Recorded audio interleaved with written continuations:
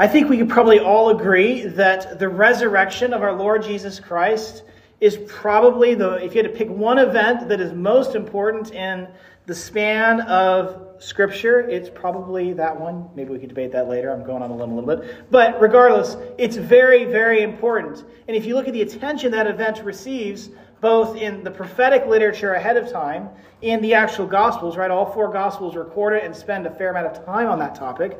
And then as you turn to the epistles and the preaching of the apostles, again, the resurrection of Christ shows up over and over and over again. It is a very important, arguably the most important topic as we consider the history of Christ's work and ministry. I say arguably, if you want to disagree with me with that, that's fine, but it's super important. Why is it super important? Well, there are lots of reasons, but I do want to consider one specific reason this evening. And that reason gets at what we see here in this prescription for how you know if a prophet is for real. If you know that a prophet is from the Lord and you should hear him. Have you ever thought about the claims that Jesus makes? Jesus doesn't make small claims. He makes wild claims. He makes astounding claims. He makes claims that stretch the limits of what we think are even possible, right? We have a man here who walks on earth and says, I'm a man and I'm God. I'm the Messiah. I'm the Savior. I'm perfect. I'm coming to die for sins. I will do all these things and you are to trust me. And so one of the functions, and we'll explore this more as we go through the text, that the resurrection serves is to come and say, here Christ has made these astounding claims. These claims that seem to stretch the limits of what we can believe. How can I know they're true? Well, because one of the claims Christ said is, he said, I'm going to rise from the dead. And he said very specifically in terms of timing and how it would happen. And then it happened. And so as we look at this text tonight, we're going to examine in part Christ as a prophet, and in particular look at how it is that we can be confident that what Christ says is true. When Christ makes these claims to be our Savior, to be our Lord, to be our God, why we can be confident that those are true, and the necessity that places upon us then to listen and respond to him. And so we're going to examine that this evening. But before we get there, we actually have to recognize Moses is doing really a couple things in this text. I sort of just implied it briefly, but the very fact that we need verification of Christ's words comes from what reality? That there are many who claim to speak for God who are not actually speaking for God. There are many competitors for our attention. Many who would come and say, I'm speaking the truth, I'm speaking and I want you to follow me, who don't speak for God, and in fact would lead us into many errors. And so tonight, we're going to look first at the competitors to God's true word, and then we're going to look at the true prophet. But first, let us take a look at these competitors. We start there in verse 9 and following, seeing Moses acknowledge there are lots of competitors to God's truth.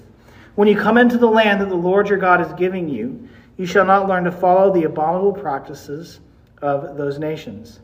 There shall not be found among you anyone who burns his son or his daughter as an offering, anyone who practices divination or tells fortunes or interprets omens, or a sorcerer, or a charmer, or a medium, or a necromancer, or one who inquires of the dead.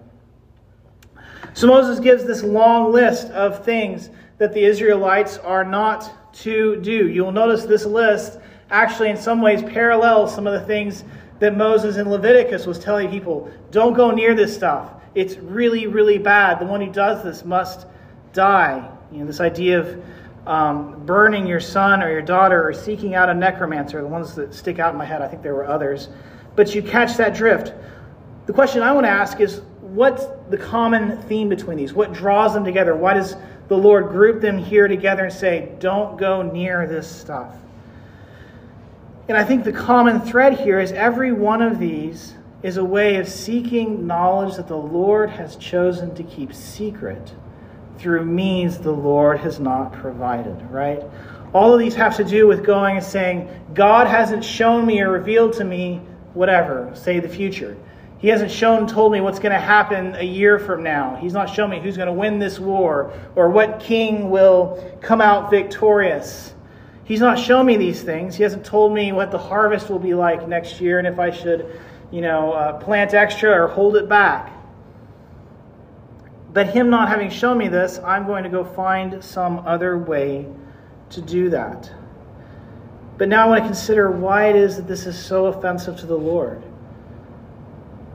There are, I think, several things to consider. The first thing I would note is that this list has a lot to do with death. You note there we start with sort of one of the worst forms of murder. There should not be found among you anyone who burns his son or his daughter as an offering. This talks about child sacrifice, and it's the only one that doesn't directly deal with telling the future or finding out hidden knowledge. And yet, because it is involved with all the rest of them, it seems likely that somehow this practice of offering a son or a daughter is being shown to show in the God's earnestness and say, speak to me, show me the future, I want your attention. We have this theme, though, of murder, of death. Then you come to the end of the list, a charmer or a medium or a necromancer or one who inquires of the dead. Both necromancer and inquiring, those speak of trying to engage with the dead and get something out of them, to go and approach the spirits of those who have died ahead of us and say, tell me what you know, tell me what you see. God isn't speaking to me, so let me know what's going on.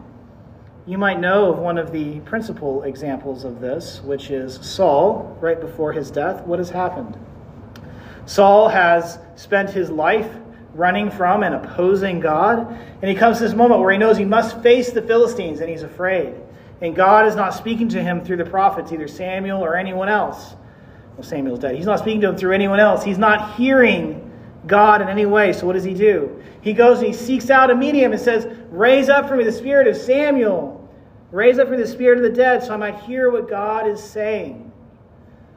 And he goes and he seeks the dead to go find out what's going to happen in this battle. What's going to happen in the future. I must know what is ahead of me.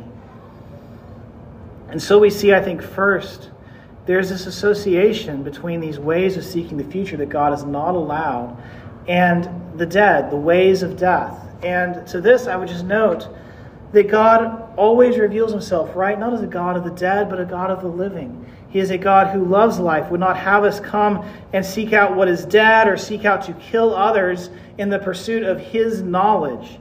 It is really just kind of perversely opposed to what he is. So that's one thing to consider. One reason God would find these things abominable, because he is a God of life and does not associate himself with death. The next thing I would note is this language. Anyone who practices divination, tells fortunes, interprets omens, or a sorcerer, a charmer, or a medium, or a necromancer. Let's think about those themes a little bit more. And the way I'd explore that is this question. Is the best response to palm readers and fortune tellers and mediums and all this kind of stuff that exists today and has existed for, it seems like, pretty much as long as there have been fallen humanity? Is the right answer to note that most of the stuff is a complete fraud, that the people who claim to practice it know it's false and they don't know the future and they get around it by just saying, oh, that's really super vague and let you figure out? Is that the right answer? Is that how we respond to this? And we might say, well, yes, of course. I mean, one of the things is you say it's a lie, so you don't have to believe it. But I would challenge that thought briefly. I would do it by reading from the book of Acts, Acts chapter 16. Pick up in verse 16. This is following Paul and Silas's ministry. And as we were going to the place of prayer, we were met by a slave girl who had a spirit of divination and brought her owners much gain by fortune telling. She followed Paul and us, crying out, "These men are servants of the Most High God, who proclaim to you the way of salvation." And she kept doing this for many days. Paul, having become greatly annoyed, turned and said to the spirit, "I command you in the name of Jesus Christ to come out of her." And it came out of her that very hour.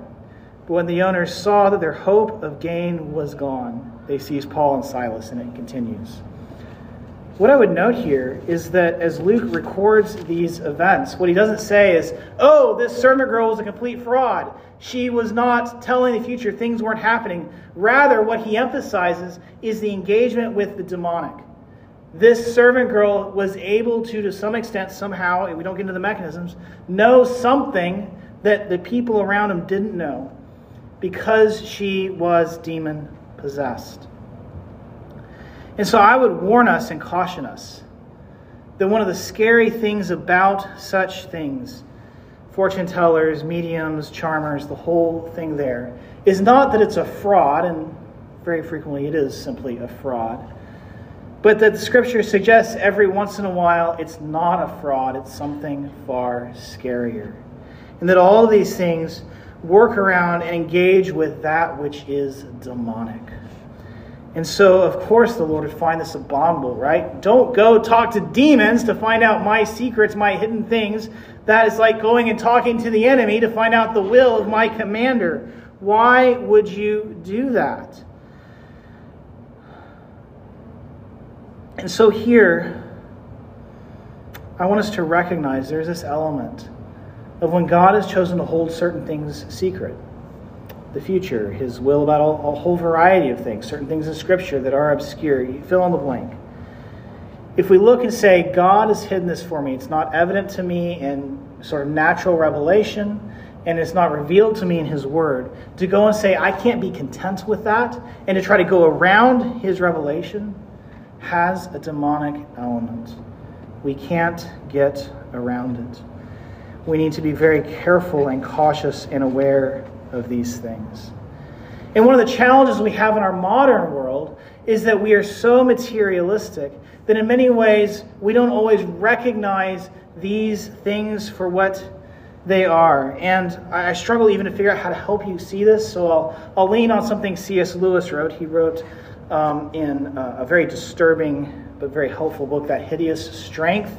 He writes of how the devil likes to work, and he paints this picture, and it's gruesome. He paints this picture of a criminal, and he's been executed, and they behead this criminal, and they keep his head alive. And the purpose of it is to see if they can keep him alive and see if they can talk with him and if he'll have rationality. And what this head becomes is not a mechanism for communicating with this guy who has died, but rather a mechanism for communicating with the demonic. And I paint that picture because we have to understand that in our world it is very naturalistic. Very often where the ancient person might have gone to the necromancer or the diviner or the witch at the side at the edge of town, in our world it may have a very scientific veneer, a very institutional and orderly look to it. I would suggest some examples like, you might be aware of in World War II, that German Nazi scientists, I hate to use those terms, but would go and do dreadful experiments on Jewish people and others to find out how the body works in various situations.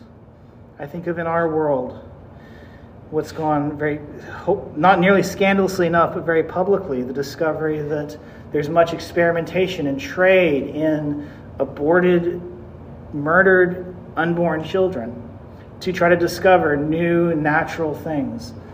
I think some of this is involved there, where it's that fascination with death and the killing in order to discover that it's not quite the same thing, but it needs to get our alarm bells going. There's something wrong here. There's something that we're prying into secrets that we ought not to do, or we're trying to find out truth in the wrong way. This is tied into the satanic and the demonic. And then I think most fundamentally we need to recognize that these things are competitors with God for our worship and attention and trust. Right? For these nations which you're about to dispossess, listen to fortune tellers and to diviners. But as for you, the Lord your God has not allowed you to do this. God has said, you may find my truth in this way. We're going to get into what that way is in just a moment. But he has laid out a way to hear from him and know his truth and to know his things that he's chosen to reveal. And if he said, this is the way, to go somewhere else is to introduce a competitor to say, well, I'm going to go this way. I'm going to go follow these things. And we must recognize that anytime we turn away from God's way of knowledge to some other way, going to means he has either not permitted us or he's explicitly restricted us from using. We are putting ourselves within the devil's lies. So we see one competitor, sort of these other mechanisms. But there's other competitors that come up as we think about how we know truth, how we get revelation, how we know more than what we can just see and observe in our daily lives. I would now jump down to verse 19. Verse 20. But the prophet who presumes to speak a word in my name that I have not commanded him to speak, or who speaks in the name of other gods, that prophet shall die. I want to pay attention first to that, the one who speaks in the name of other gods. We need to recognize that there are those who will speak in the name of other gods and say, I know the truth, I've got a word for you, you need to hear me, but they say it in the name of another god. Now, in some sense, maybe that's not super threatening to us, because in some cases that has no attraction to us. If someone says, well, Buddha said, it's like, okay, well, Buddha has no respect for me, so that's fine. You can say whatever he wants. You can say Allah said, okay, I don't care what Allah says. I don't believe it exists. Who cares? That's not necessarily the danger I think we need to watch for. The danger I want to watch for, I'm actually going to pick up another Lewis illustration here, hopefully maybe more effective, is in the last battle, as he's painting the picture, he talks about how the Narnians are led astray. And one of the ways they're led astray is by this confusion. They say, we're going to mix the idea of Aslan and Tash. And you might understand Aslan as the image of the true prince, the true God, and Tash, a image of a false god, a false religion. And as you go through, you find them saying things like, Aslan is Tash, and Tash is Aslan. Or even saying, here's this god, his name is Tashlan. They've taken the truth and mixed it with elements of a lie. And what they do is they attach the familiar name to a false image or a false understanding of God, and therefore infect the Narnians with a lie. And I think that happens very frequently in our world. We need to be on guard against it.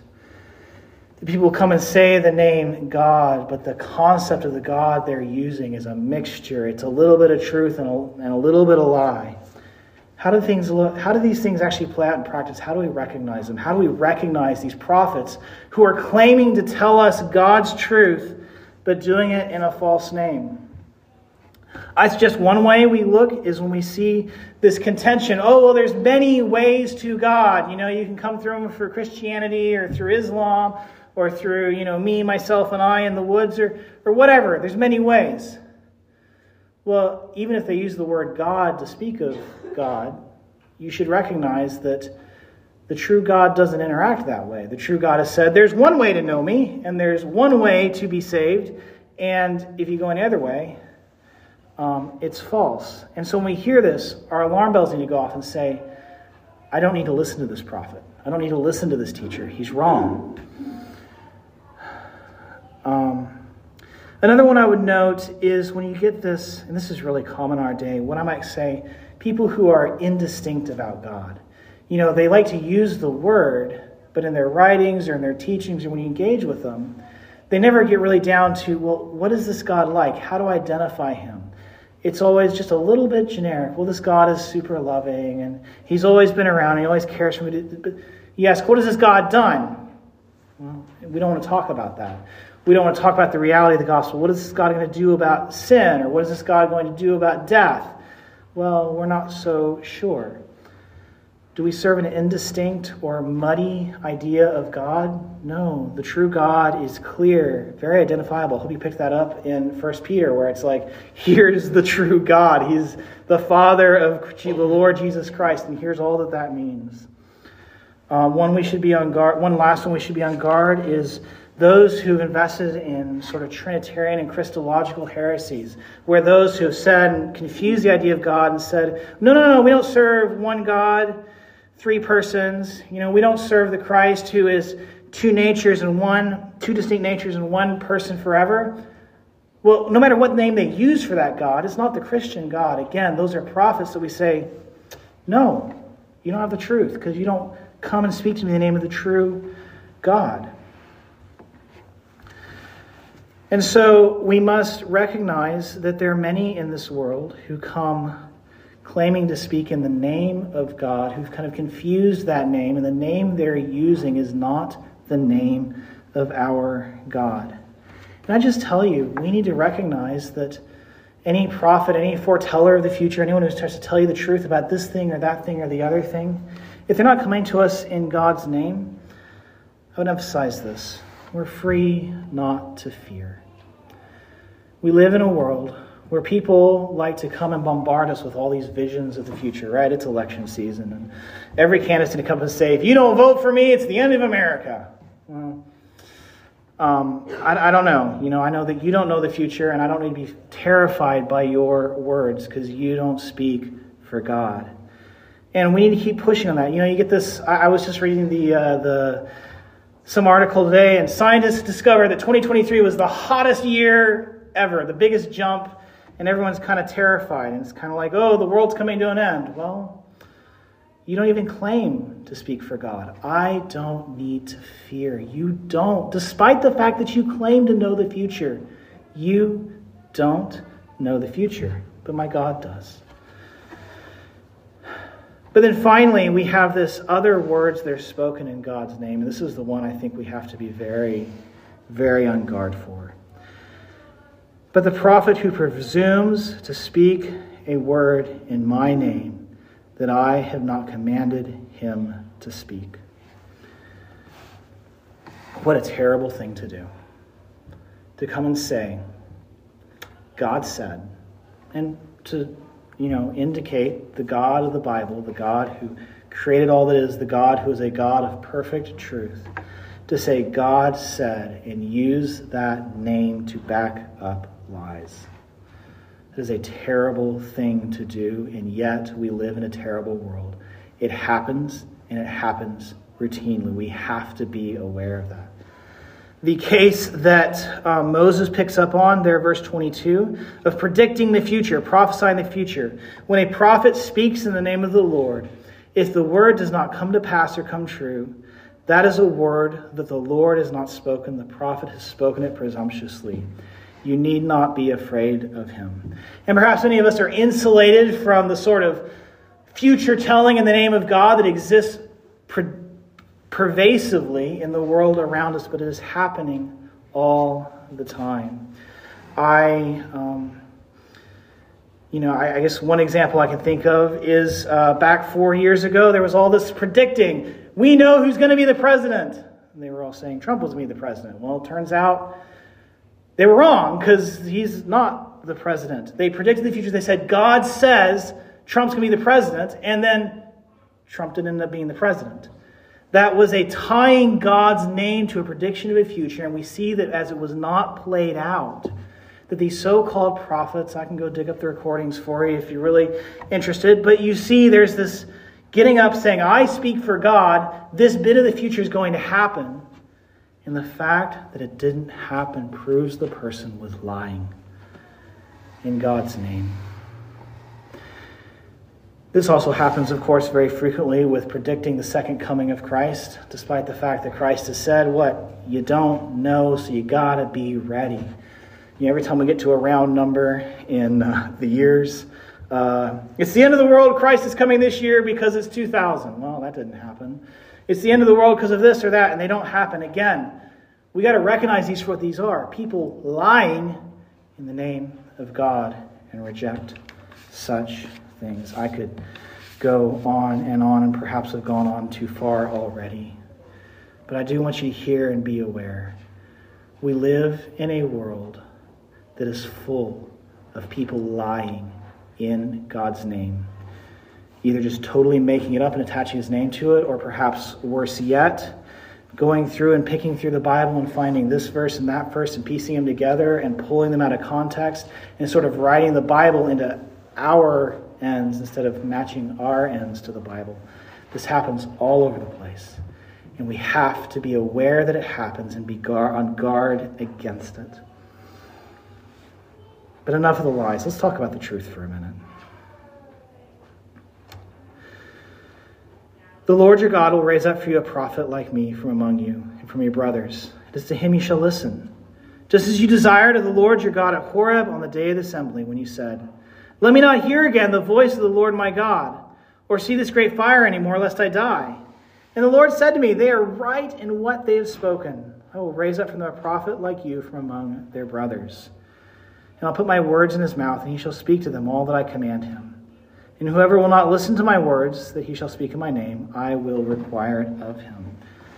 So we've seen all these ways that we can't have the truth, that we can't seek God's hidden knowledge.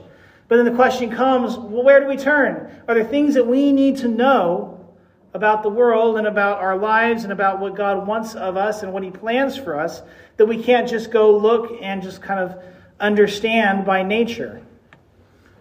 Well, I think the Lord would tell us, of course, because he provides a prophet. But we note here how he first lays out the need for a prophet. That when the people interacted with God immediately, when he was on the top of Sinai and he thundered down and spoke his covenant, what was their response? Let us not ever hear that again, we'll die. God is too much for us. We cannot stand to hear God directly. Does the Lord rebuke them for this? I mean, you know the answer. But no, he doesn't rebuke them. He says they're right in what they have spoken. We need to recognize that God's plan for us in this life is not to have an unmediated, direct experience of him speaking to us. The pattern he shows over and over again is, you can't speak face to face with me. You will die. I am too much for you. And so we have this need, though, to hear God and to hear his revelation for us, to hear him tell us, here's what you need to do, here's my plan for you, to guide us and direct us. How are we going to get that? And the Lord said to me, they are right in what they have spoken. I will raise up for them a prophet like you from among their brothers. What does God mean when he says this, a prophet like you? The you there is, of course, Moses. But what's special about Moses? I would direct you to consider a couple of things. One is this aspect of Moses speaking face to face with God, in the sense that we hear of him going into the tent of meeting, right? And God would speak to him, and they'd be in this tent for an extended period of time. And how would Moses come out? He would come out brilliant, shining, because he'd been in God's presence. Or you think of when this first happens, what goes on? The people hear God speak, and they say, we can't stand this. And so what happens next? Moses goes up on Sinai. And so he goes up to where God is dwelling, and he has an audience, a conference with God, and he comes down and speaks to the people what God spoke to him. There's only one other man we know of who went up and spoke with God on Mount Sinai. Can you guess who that is? It's Moses and Elijah, the two prophets we see on the Mount of Transfiguration, who both have this experience of interacting with, speaking with God up there on Mount Sinai. And I think that helps us see what makes this prophet special. It is a prophet who meets with God where God dwells and hears directly from God, this is what I have for you. But of course, here transitioning to thinking some about Christ, what makes Jesus better than Moses? Why is Jesus superior to Moses that we see argued in the book of Hebrews? The first thing I would consider is, where did Moses start? Moses started down here, and he was called up there, and he came back down here. Where did Christ start? Christ started dwelling with God, and he came down to us.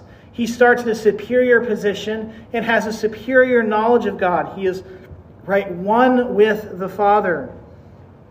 Second, I would note, Christ is the Son, not the servant. If I could have my choice in interview, if there was a famous figure I wanted to know and find something out about, and he's since died, would I rather be able to talk to his close family member or to one of his employees? Well, I'd probably try to talk to both. But the one that would probably tell me the most would be the close family member who spent much more time with him, who did more with him, who saw aspects of his life that he didn't let into the professional world. Use that image to think about how Christ, as the Son, knows God much more fully. And of course, he is one with God, Father, Son, and Holy Spirit. He knows and understands God's revelation and God's will and God's hidden things completely, whereas Moses only understood an aspect. Christ is also perfect and permanent. We think of when Moses prophesied wrongly. When did that happen? It happened when he's before the rock, and what did God say? You will speak to the rock. And what did Moses do? Moses struck the rock. And in doing so, that was an act of prophecy, and he spoke and taught the children of Israel something wrong about God. But Christ's word, Christ's prophecy to us is always perfect. Then, of course, Christ is complete. He finishes the job, and he gives us a word that is complete. We then think, if Christ is this provided prophet, what does that tell us about him? Verse 19, whoever will not listen to my words that he shall speak in my name, I myself will require it of him. If Christ is the prophet who came after Moses, listening to him is not a choice. It's not something I can choose to do or not choose. I mean, practically it's a choice, but morally it's not. It's a command. It's a moral imperative. If Christ meets this answer, he is the prophet like Moses, then we must hear him. I would remind us then that means that the call to salvation that goes out to the world is not a call of choice. Oh, make a choice. It is a command to be heard. Repent and believe. The kingdom of God is at hand. Repent and believe the gospel. We bring that as a command. God has commanded you, save your own soul. That is his intent for you. The call to salvation goes to all men as a moral imperative. Here is the prophet, listen to him. Another thing to consider, and this is something that we need to get more comfortable pressing people on. And this is a common one. You've heard it before, but right, if Christ... We need to think deeply about Christ's claims, his prophetic claims, what he claims to be. And we need to recognize that as he comes and claims to be divine, right? I and the Father are one. They picked up stones to stone him because they knew he just claimed to be divine.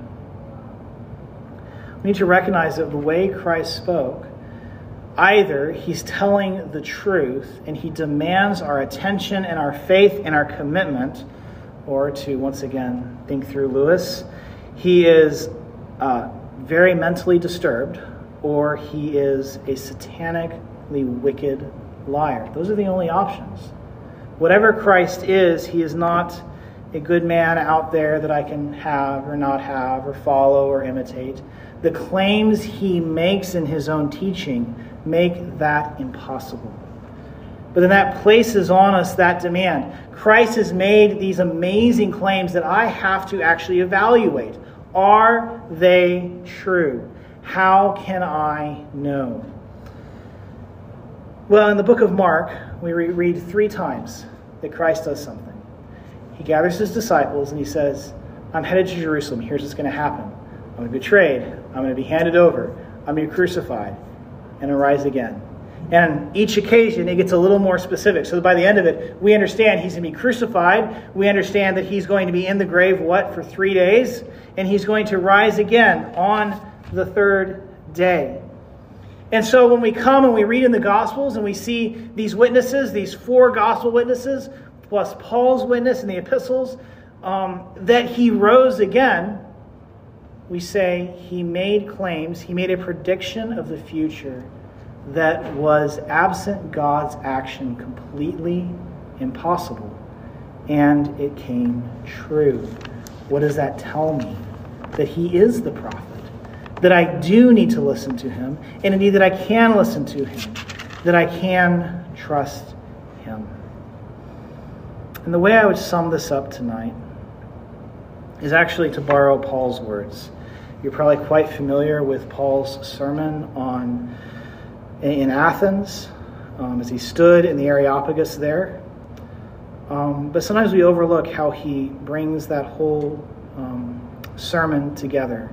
It's Acts 17, verse 30. Paul says, the times of ignorance God overlooked, but now he commands all people everywhere to repent, because he has fixed a day on which he will judge the world in righteousness by a man whom he has appointed. And of this he has given assurance to all by raising him from the dead. And so just two simple points there. God is confirmed by the resurrection of Christ Jesus, which is duly and fully attested to in Scripture by multiple witnesses. He has affirmed that he is his prophet, that Christ speaks for God. And the command that Christ has come to us with is this command: repent and believe. Flee your sins, turn to me, escape the coming judgment.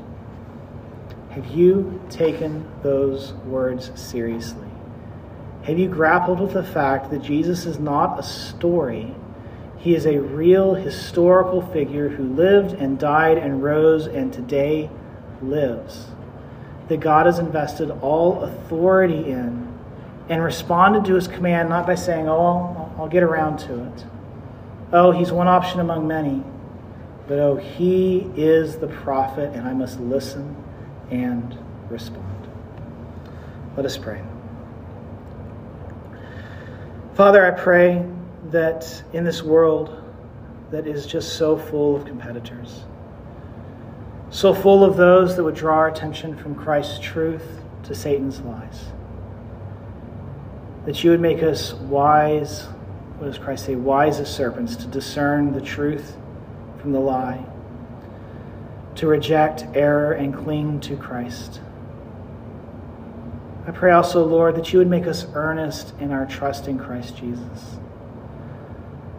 that it would be of first order importance to us, that would recognize and see that this is not a situation where there's simply spiritual things that we can't know and we're walking blind.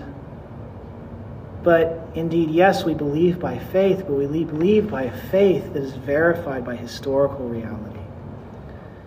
That we lean upon what you have proved to be true by what you actually did in our world, observed by real people who gave real testimonies to it.